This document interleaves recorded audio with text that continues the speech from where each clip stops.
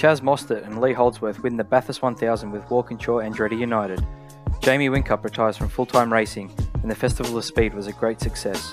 All this and more on this Bathurst 1000 review episode of the Racing Line podcast.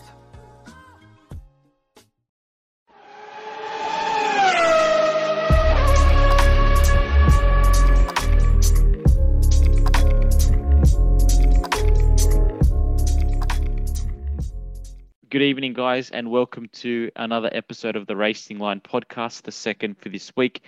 Tonight, we're going to be reviewing the Bathurst 1000 that took place at Mount Panorama on Sunday day and afternoon. What an epic race we had in store for us this week, and there's a lot of talking points from it. Gents, thanks for jumping on with me. Boy, do we have a few talking points tonight and a really epic race that we get to review. What an absolute perler. What an absolute perler we had over the course of the weekend. All right. So so that for anyone who is listening on that might not be aware of the situation that we're talking about tonight, to finish off the Supercars Championship at Mount Panorama, Supercars along with the Australian Racing Group and a few other organisations decided to put on what has been termed the Festival of Speed, which was essentially a week's worth of on-track action around Mount Panorama, where the fans were able to see, our loved supercars, but also the TCR category, the S5000 category, GT World Challenge Australia, Trans Am, Carrera Cup, and I think of Super 2. So it was Toyota 86s. So it was an absolute all the best categories that we have in Australia at the mountain together for essentially a week's worth of racing.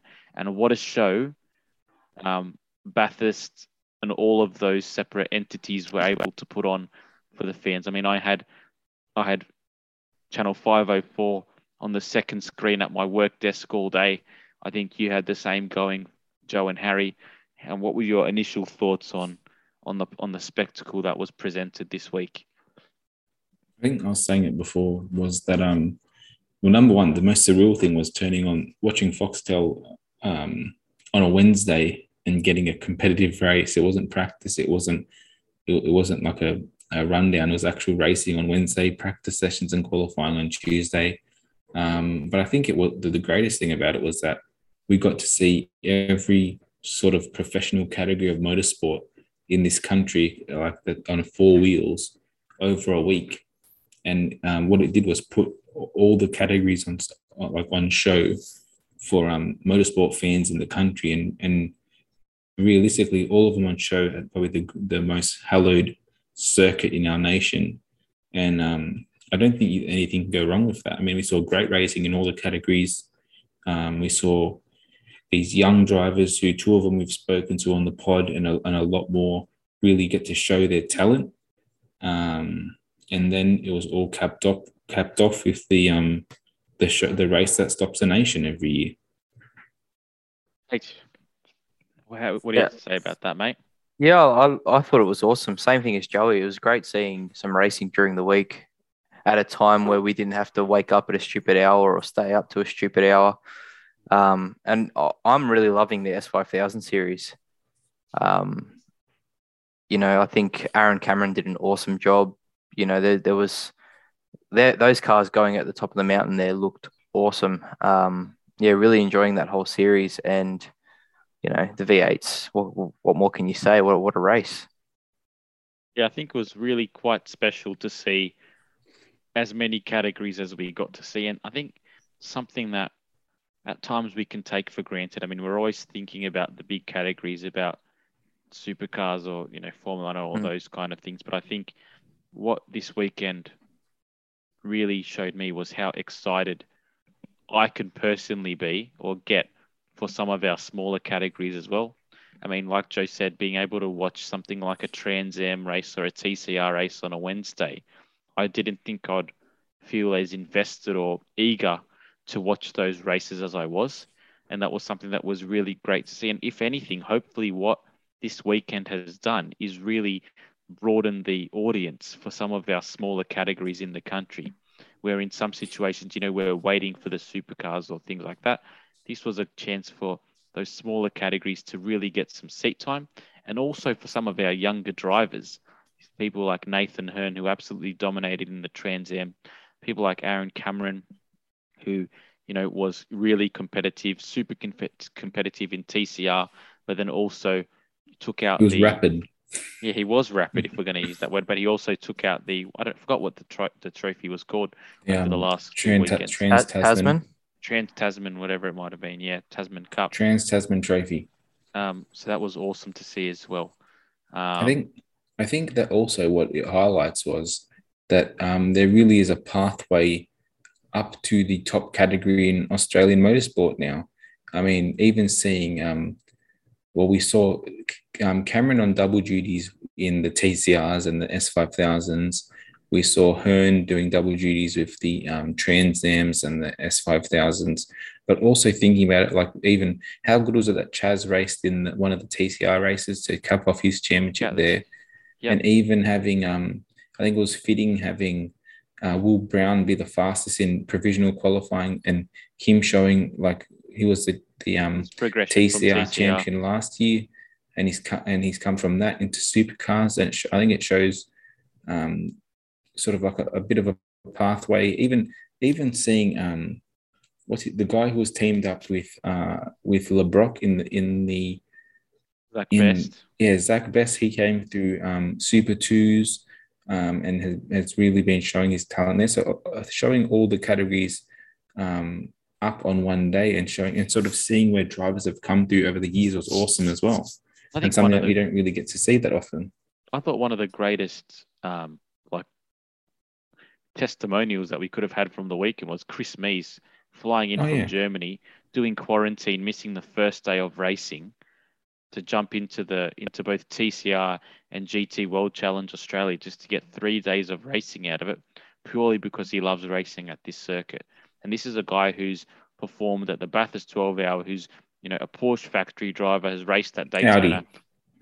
Audi has raced at Daytona, has raced at Nürburgring 24, Spa 24, and he's just finished this season and thought, rather than having a break, I'm going to go down to Bathurst, quarantine for 72 hours, miss a bit of racing, but still get out there, enjoy TCR, enjoy GT World Challenge, and then be able to watch the Bathurst 1000. I mean, I don't know if it can get any more, it can show any more what the spectacle is that we're presenting in Australia for the rest of the world. Did you see the funny video he put on his Facebook when his quarantine was finished? Yeah, it's all that. Yeah. It's a funny. He loves coming down. He even used to come down for that for the time attack they used to come at. No, the time attack they used to do at the end of the year for Bathurst as well. Yeah. I honestly thought it was. I hope that this has opened a few doorways of getting maybe the Bathurst weekend extended by a day. Get maybe one or two more categories out there in the future. And I suppose this year, this is a year that everyone's been aching for some motorsport. So probably everything fell into place and no one was going to complain about it. But I do hope that maybe not all of them, because I think the TCRs would like to run their own 400-kilometer one race event there. But just embracing that Bathurst weekend a bit more and just putting a few more of the these awesome categories on display. I think it was awesome. I'd love to see TCR do their 400 event on the Saturday of the Bathurst 12 Hour. That would be awesome. Split up all those categories between the two main events. But I mean, hopefully what we realise from this is that Supercars has the chance to make even more of the flagship event of their season, which is obviously the Bathurst 1000. I guess just quickly, the one thing I took from it was that's the first time in a very, very long time that all the categories other than supercars in Australia were visible to everyone. TCR and S5000 aren't really the most popular categories, and I know they're kind of new, but that was the first time where I had other people talking to me about it. It wasn't just, a really niche thing. So I thought that was really cool. Yeah, I think supercars has finally realized that they've got the power and they don't have to be worried about other categories competing for dominance with them anymore. I mean, I think they were very worried about the GT scene sort of stealing from them a couple of years back. And I think they're sort of now very settled in their own skin, saying that we are still top dog and we're always going to be top dog because we're supercars. But the ability to put on a good show, like everyone, like you're putting on a show. That's what you're doing. You're selling tickets. You're putting on a show. So why not have some of the most competitive racing available there, for all the fans to see? Because no one's going to be like, oh, I really love that TCR race over the 161 Bathurst 1000 race. But in terms of if you're going there paying money as well to get a full couple of days of racing of action, there's no breaks. It's just continuous. You couldn't ask for a better event to have spent your money to go see. And even if you're at home watching it on the couch, you could have your TV on for literally 5 days from lunchtime till 6 in the afternoon, even probably before that, like 11, and just great racing, literally non-stop. And that's not even throwing in those Gen 3, what are they called? Exciting laps that they threw in there as well. That was awesome. That's probably a good chance for us to start looking at some of the specifics from the weekend. The first major bit of information that was dropped on Friday was the release of the Gen 3 Camaro and Mustang. Now, we won't linger on this for too long right now. We've got a whole year to break down the new formula for supercars, but we finally have our first reveal for what supercars is going to look like moving forward. And I just want to get both of your initial reactions on the Gen 3 Mustang and Camaro. You go, H. Yeah, sure. I thought they looked awesome. Yeah, I know you two weren't a massive fan of the Camaro livery, or was it just Joey? I loved it. I wasn't Yeah. not a fan. I just thought that they did the Mustang one better. So I preferred the Camaro, but in terms of scale, you could tell that the scale of the car was a lot better than the current generation of cars. Like the Mustang looked like a Mustang. Yeah. And then you see it, on Sunday, you see the current Mustang supercars going around the track, and they do look a bit bastardized. So I'm excited for that. I'm excited for, all the new rules, the reduction in the downforce and all that, just to see how it affects the racing. And I think we spoke about it last week, how supercars currently is one of the categories around the world that, even though cars come off the production line in different factories, they are still so close. I'm interested to see how that affects it next year when the cars are all very similar. A lot more uniform. Mm. What about you, Joey? What was your initial reaction? I'm in love. Like from the what did I say last week? From every inch of me. Yeah. I'm in love. I think they've done a great job capturing the essence and the shape of the cars. Like, they look like road cars, even though we know that they're not. They sound amazing, and we knew that they were going to sound amazing, but to have confirmation that they sound amazing is awesome. Honestly, this is, for me, I was thinking this is a return to the past in probably like the early 2000s, when the cars looked like a Commodore and a Falcon literally off the road with a rear wing. Yeah, they brought back a lot of market relevance with these cars. I mean, they're definitely playing the nostalgia game right, and well. And I was interested today. I went through they put up a video on YouTube, Supercars did, of when they were doing the siding laps, and I just was reading through the comments. I was thinking, what's the opinion, like the fan opinion of this, and overwhelming consensus that this is the right way, like awesome looking cars, the right way for supercars to move. I mean, I think the one thing that we're going to see now is a debate over the paddle shift or the stick shift, and I really hope they stick with this the stick shift, because like that's number one what the fans want, and I think that's a flavor of supercars that we don't want to lose. But in general, I'm a massive fan, and I was always going to be a fan if they did it right, and by God, they've done it right. Do you think that the fact that they've pushed back the release of, or the racing of the Gen 3 till 2023, that that this release might excite some other manufacturers to try to get involved, realizing that there's a little bit more time? Now, obviously, if they're starting from scratch, it's going to be still multiple years away from being in the category.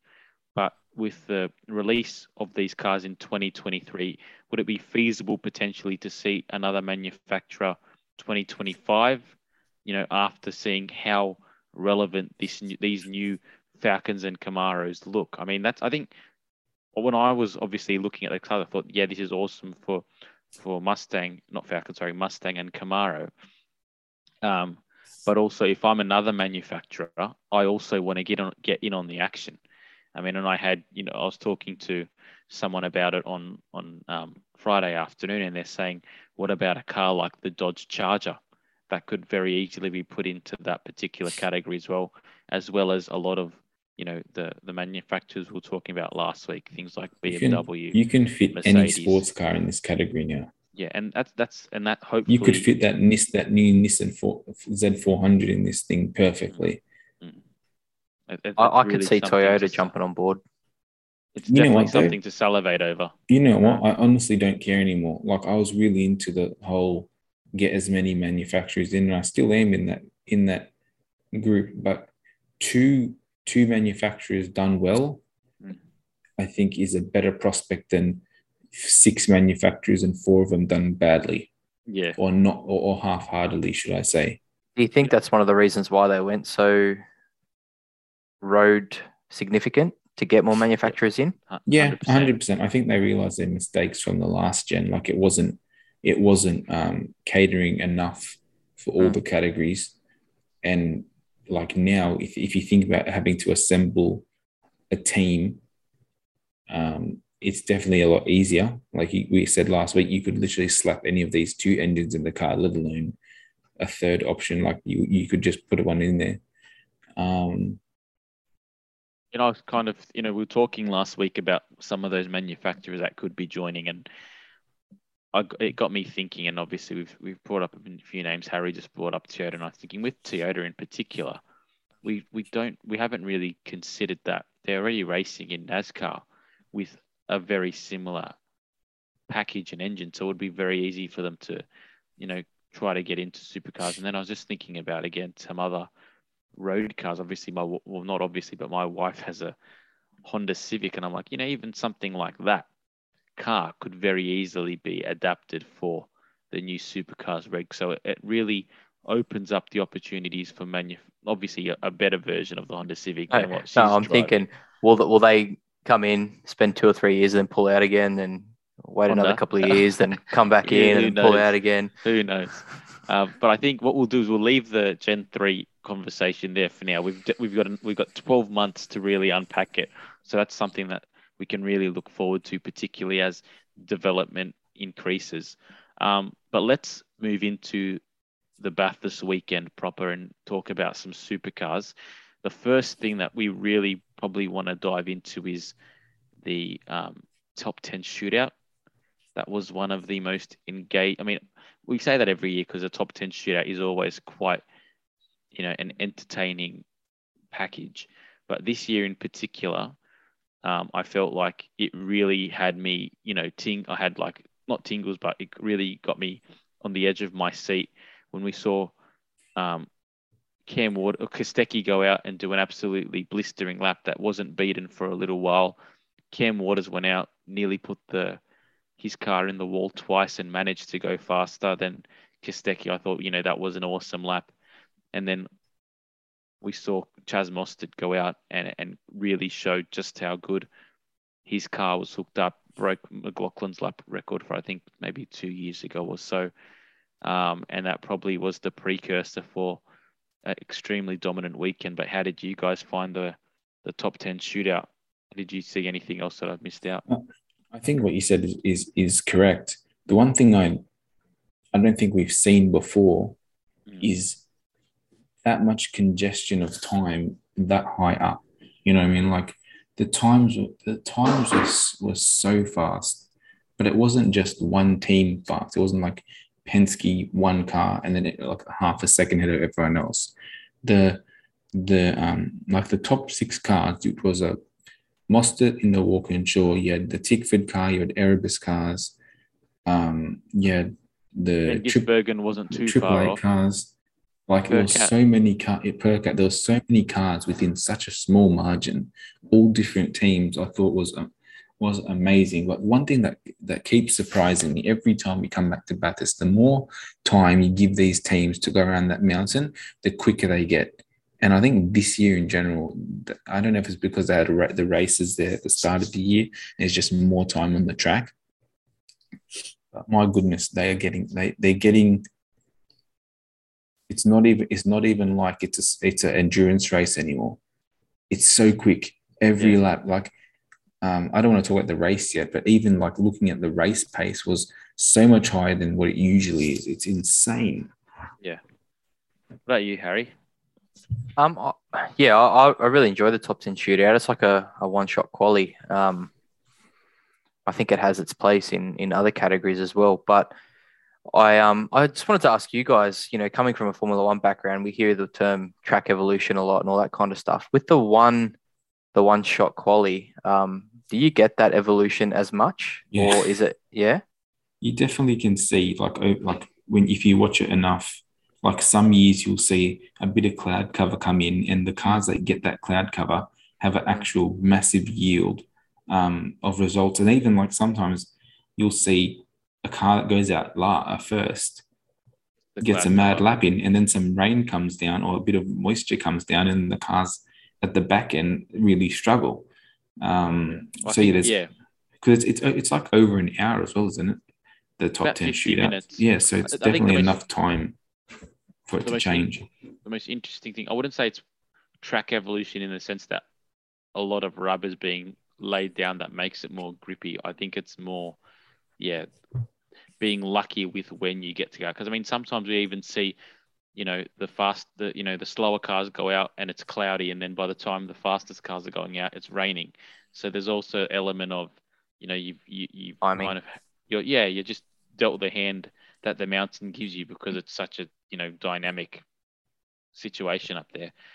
So I wouldn't say it's track evolution based on the cars, but it's more based on the climate of the area, which spices it up as well. The other thing that you always see is that no matter how fast the first car goes out and you think, wow, that's fast for a top 10 shootout lap, it just gets quicker. Like there's a sort of a thing that if you can do a top 10 shootout lap that's around the same time as your qualifying lap, like you should be in really good shape. But I think like this year, I think they were doing quicker laps. Slade did that and he finished sixth. You know what I mean? Like you can, this year, like the pace was so intense. Like everyone was on it from at a level that we haven't seen before. I would have loved to see Scott McLaughlin involved in this kind of top 10 shootout, because I think it would have been a lot more it would have been interesting.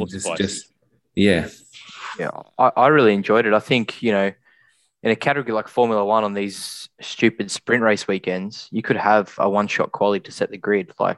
I think that adds more jeopardy into it. I think it's a really good concept. Adds a spectacle too, right?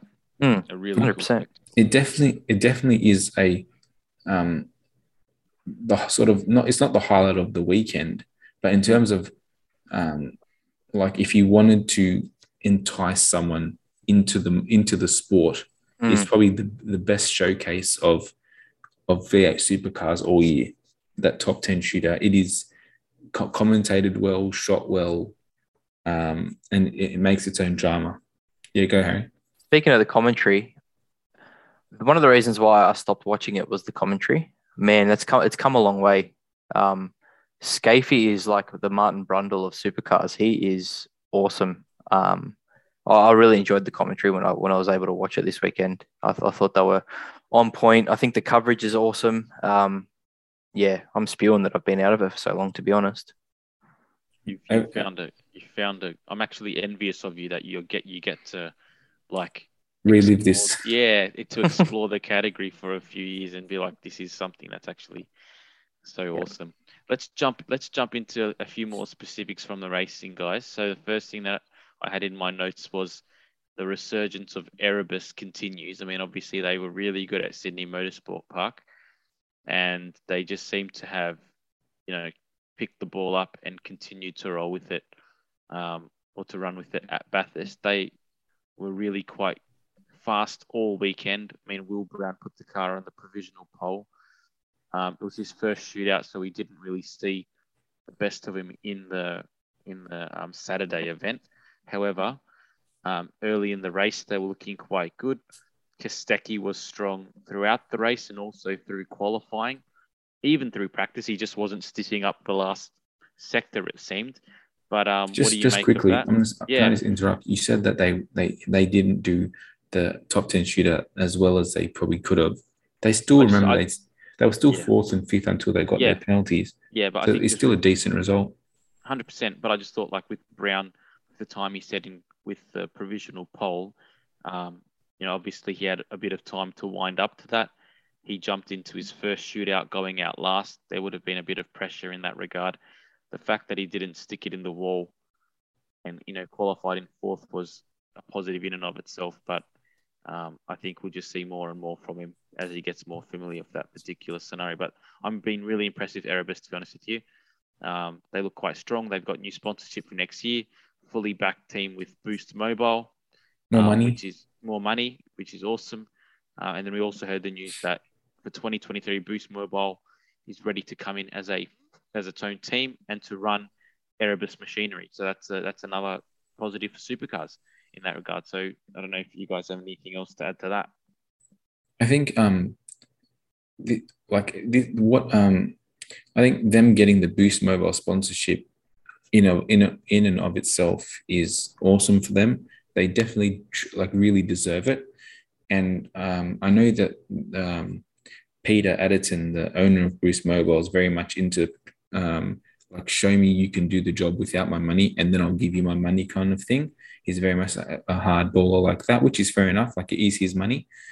But in terms of running two rookie drivers, they have had an amazing season. Like, they really have. They've taken it to the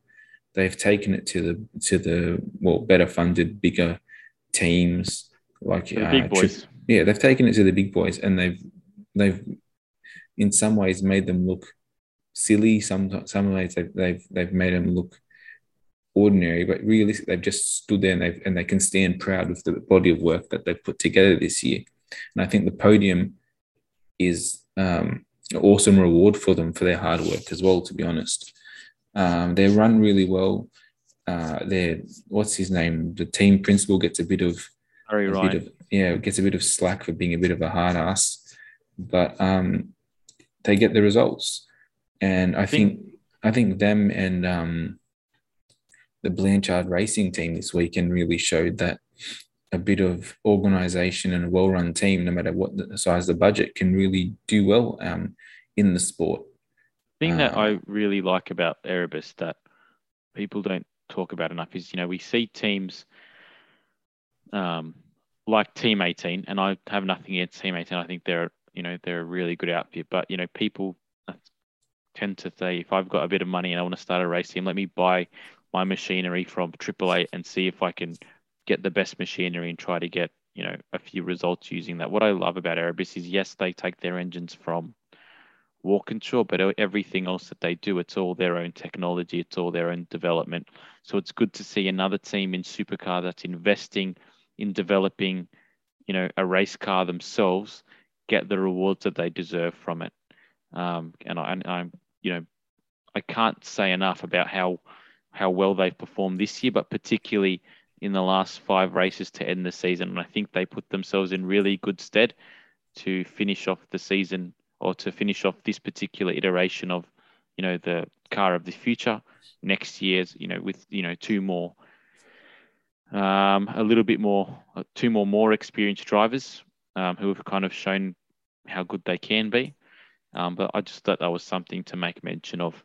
The other thing about Erebus quickly is that their team was gutted at the end of Yeah. last year. They lost their two main drivers. They lost their best engineer, McVeigh. I think they lost another engineer as well. They lost Mirko as well. Mirko De Rosa, So they lost their two engineers and the two main drivers, and they've come back. Took a bit of time to get the ball going, and now they're literally probably in a better place than they were at the end of last year, which is amazing. Like they're in a better situation than, with the exception of Di Pasquale, they're in a better situation than, you know, any of the people that left. You know, they're in a better situation than Grove, who took Reynolds. They're in a better, and McVeigh, and they're in a better situation than the Blanchard Racing team, who took Mirko De Rosa. So regardless of what they've lost, they've still managed to bounce back from that.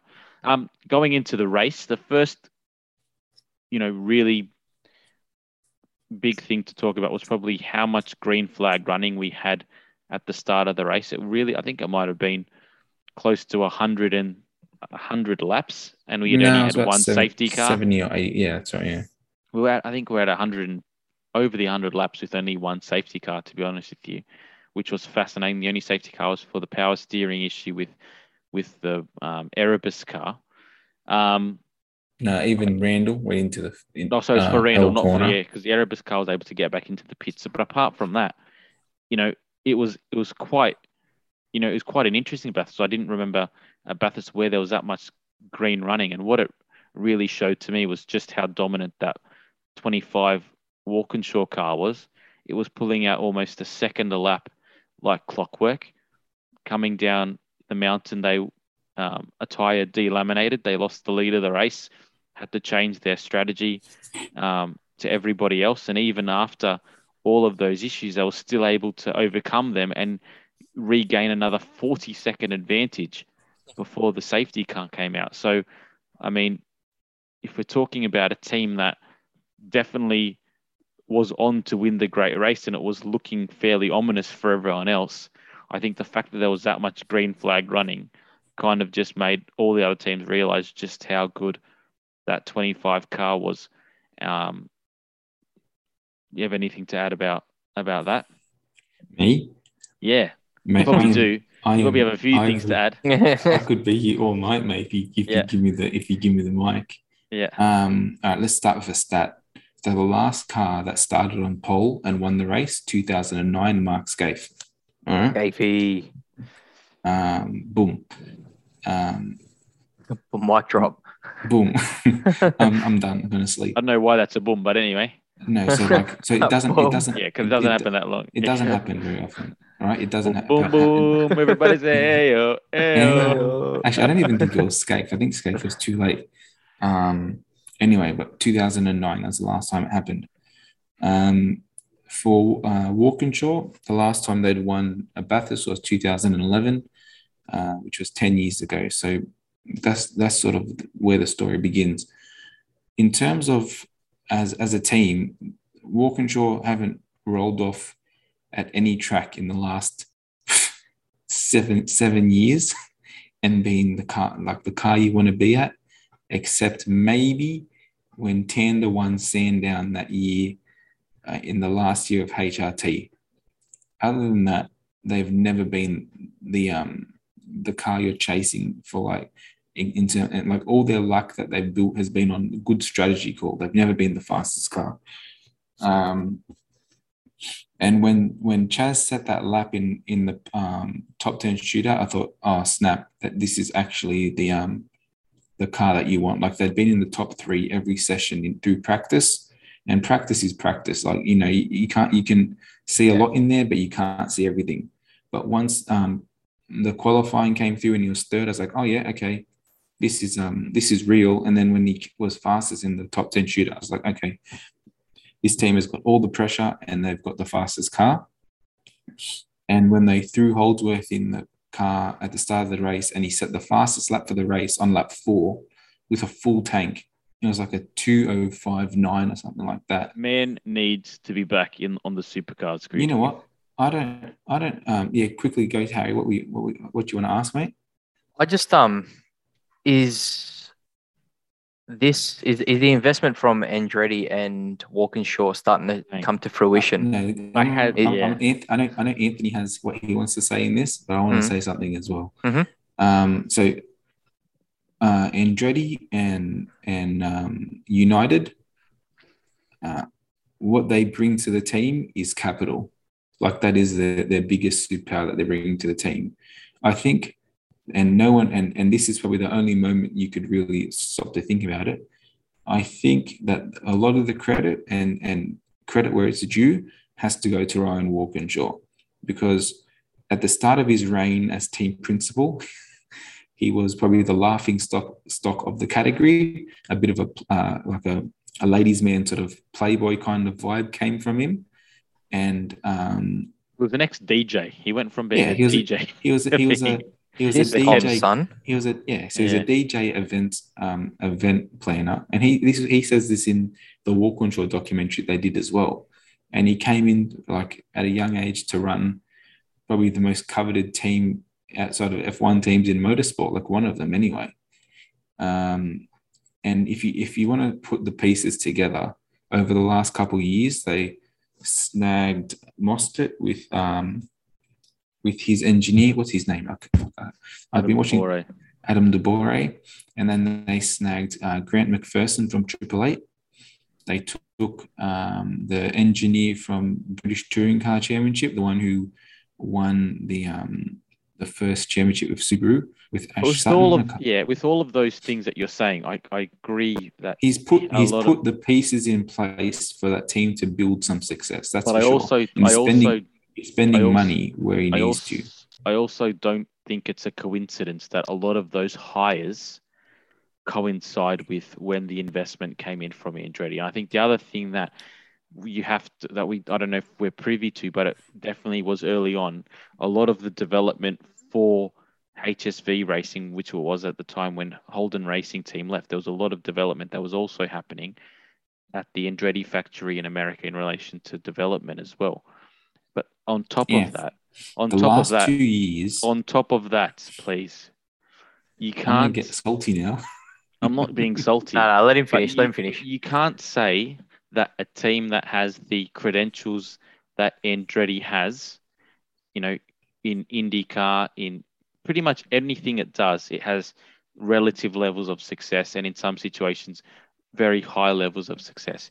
You can't say that a company like that coming and joining your race team isn't going to make it better. At the very least, it's going to bring a culture of success and pressure, to perform.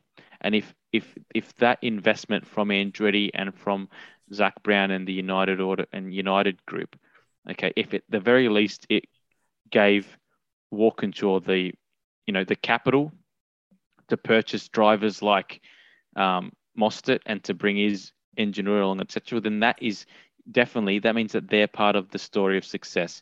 And at the very most, hopefully it might have helped Walkinshaw realize that it's no longer his team.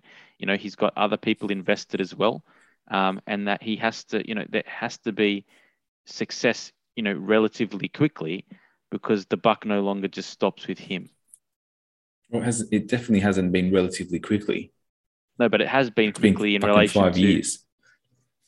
Well, yeah, but it takes time in motorsport. I would say that in relation to since Andretti became involved in Walkinshaw, they've definitely improved year upon year.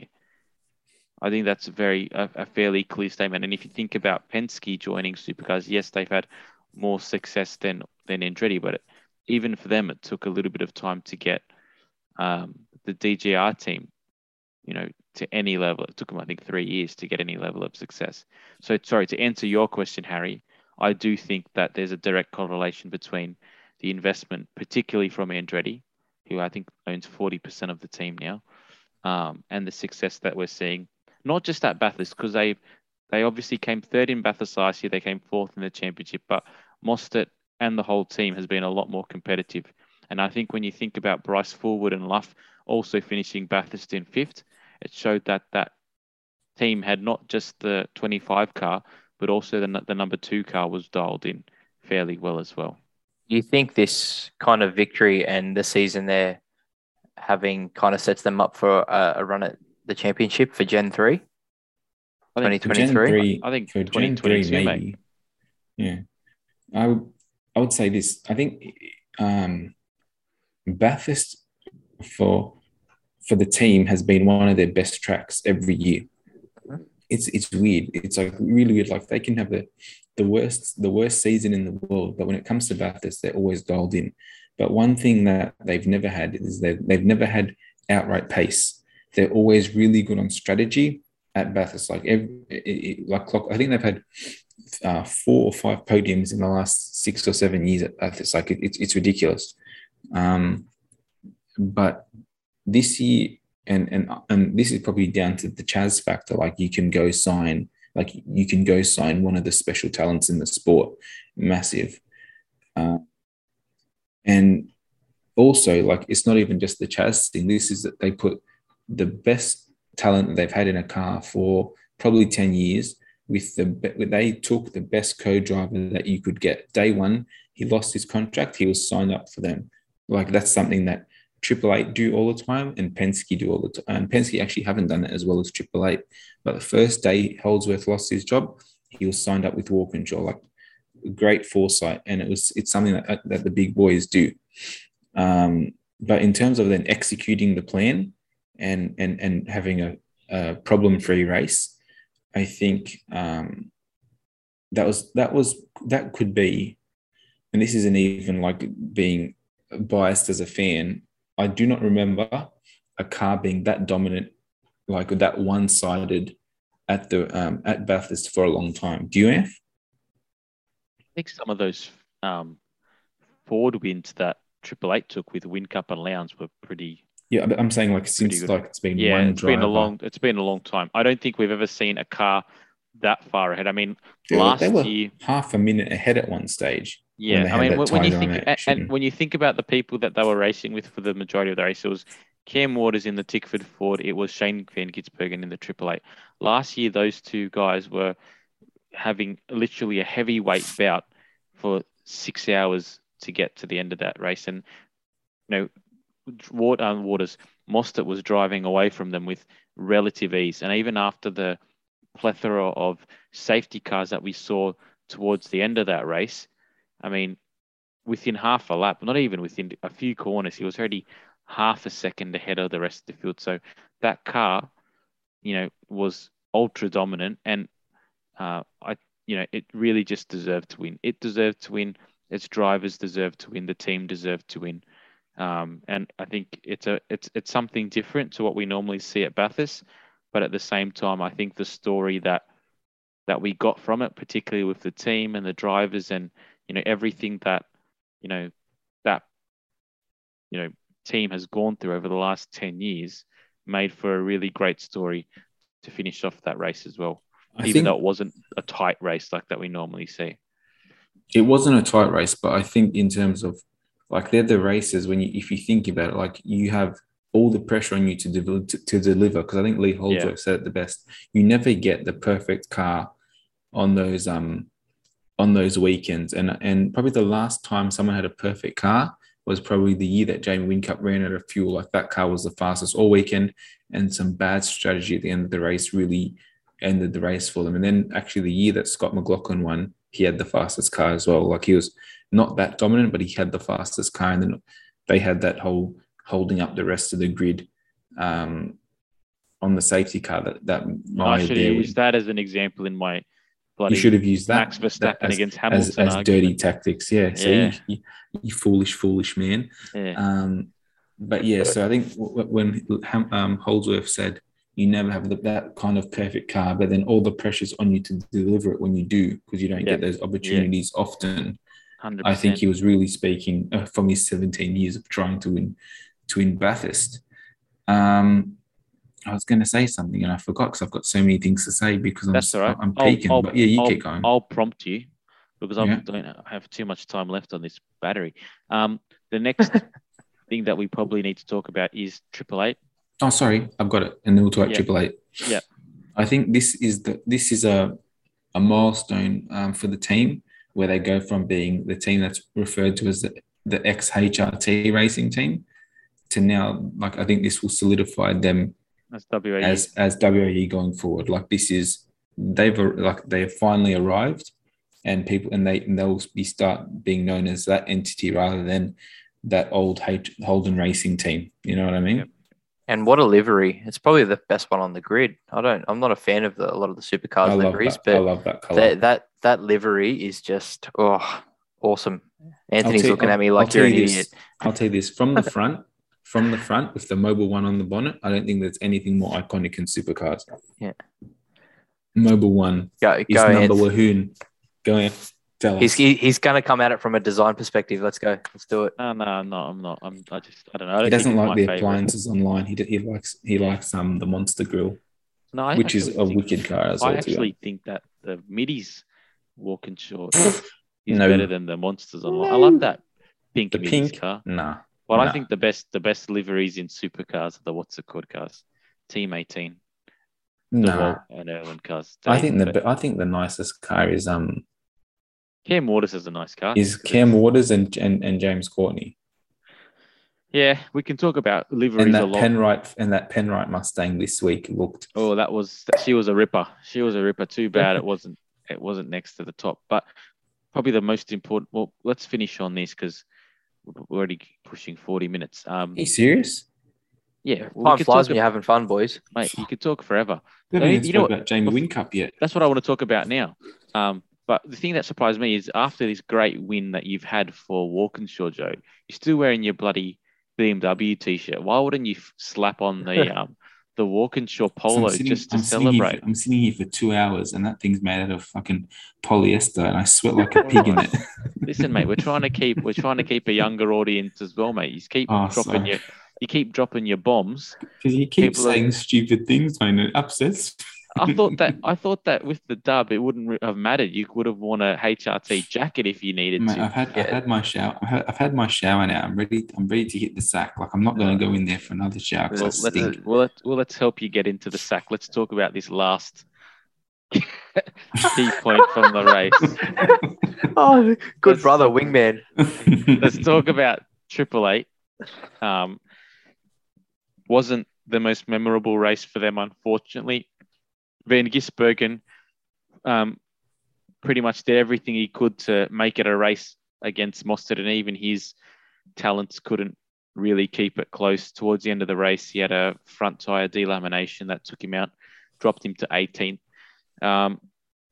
Whincup and Lowndes were both pretty unfortunate. They were doing well early on. They were double stacked, pushed them to the back. They double stacked. They got to be double stacked twice. Double stacked twice, and they would still manage to come back to. So that was quite an impressive recovery drive. But I think the most important things to talk about is number one, Brock Feeney, until his accident with 20 laps to go. That's the number one. It's the first thing. I was really impressed. Looked the real deal, and I've been thinking about him all weekend because he's definitely got a lot of hype on him. Well, he won Super 2s this week. We'll start with that. Well, he was in the top 10, with 20 laps to go before he made that slight error coming to McPhillamy Park. Actually, could have been at the Great and hit the wall and ended up in McPhillamy Park. But apart from that, they've got Triple Eight have a really young talent to take over from Jamie Whincup, and that's kind of where we'll go now. Today was this weekend was Jamie Whincup's last race. 7-time champion in supercars, 3 times Bathurst champion. 4-time. Will go down as debatable, I don't know, maybe unanimously 120 plus wins. The greatest supercar racer of all time, and pretty much competitive from start to finish, which is unheard of. What legacy does he leave in supercars? And obviously he's leaving while he's still, won races this year. Is there still a little bit of juice left in the tank for him? Other than not winning championships in the years he hasn't won his championships, he's come second. Like that's the kind of winner we're talking about. He's won 7 championships, and in the 4 he hasn't won in that time, he came second in all of them. He's taken more wins than anyone now, including Lowndes. He's taken more poles than anyone. He's got more podiums than anyone. The only thing he doesn't have more than anyone is Bathurst wins, but he's got 4, which is definitely enough. And who's to say he's not going to get another one as a co-driver? So that's still open. I think undisputably, he's the greatest driver of all time in the sport. And if undisputedly, it's undisputed. No one's got 7 championships and then 4 seconds to follow that up. I mean, he's been named in the Hall of Fame this weekend, which I think was a beautiful touch from the sport. And I think looking at other drivers who have left the category, like he's done it gracefully and on his own terms. Like you never, like guys like Garth Tander, guys like Craig Lowndes, you never really get that fairy tale ending. And I mean, he won races in his last year. How many drivers get to do that at that age as well? I think one interesting, and we won't really talk about it tonight, but I think it might be a good topic for maybe an off-season in review. Yeah, maybe an off-season discussion is obviously he won all those championships.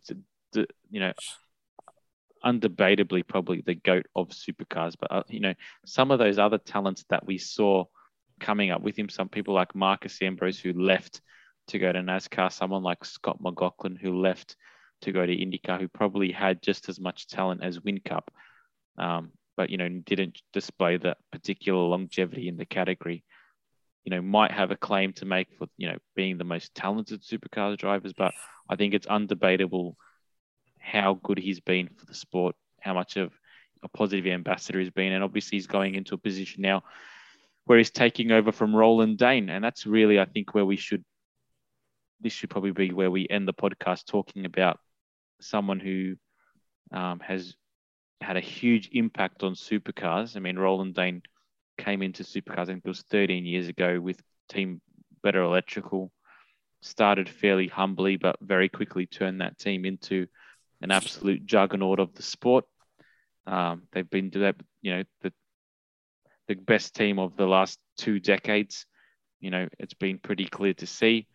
And obviously he's at a point now where he's leaving the race team. So the question that I probably want to pose is, does losing a figurehead like that for Triple Eight, well, what impact does it leave? I want to say this with the utmost respect, and this is going to sound bad. It won't sound bad. I honestly don't think it's going to change anything. And the reason I say that is because the team that has been running that team for this whole time consists of the same people. I mean, Roland was there at the start, and the team principal Dutto was there at the start. Jamie Whincup was there at the start. They've lost McPherson and Couchy now, but they've always been able to replace their team, their engineers really well. Like they lost Ludo a couple of years ago, and that didn't slow them down. One thing I want to say is that I think Roland Dane, even though he probably doesn't come across as probably the happiest guy in the grid, like how Ryan Story does, is the sole reason why supercars has become so professional. He brought a professionalism to the sport that every team had to adapt to or die. And him taking that Triple Eight team to the heights that they received. And the thing is, it hasn't been a cake for them. They were a Ford team that then lost their Ford backing, ran as an independent, then ran as a Holden team against the Holden Racing team. Was so good that the Holden Racing team, which is Walkinshaw, got disbanded because they couldn't beat this independent team. And then Holden sent their allegiances and their money to them. You know what I mean? So it's a self-made team on a group of individuals that demand excellence, and I think that's not going to change. Like if you think that Jamie Whincup doesn't demand excellence and doesn't understand how that team has been running for the last 13 years, I think you're sadly mistaken. Does this rule Whincup out of the endurance races, or does he still enter them? He'll still do it. Yeah, he'll still race endurance. He'll race with Shane Van Gisbergen next year, and they'll be the best team on the grid. I think he'll actually race with Feeney. I think Van no Gisbergen way. and I think Tander did a great job with Van Gisbergen over the last 2 years, and I don't know if he's He has. He definitely. Tander definitely has. A seat. Yeah, I don't know. I think we'll leave it there, though, gents. I mean, we've had an awesome season of supercars. We've had 5 great race meets over the last 6 weeks. I mean, Harry's found a newfound love for the sport, and hopefully 2022 is able to nurture and cultivate and till that soil. You sound like you're doing a bloody homily. For it to flourish into something more beautiful. Do you have any closing comments or remarks to make, H?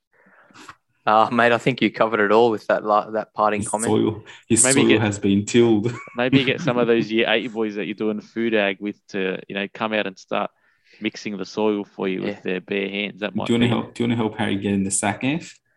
Nah, mate. I'm gonna help all of you. I don't need help, mate.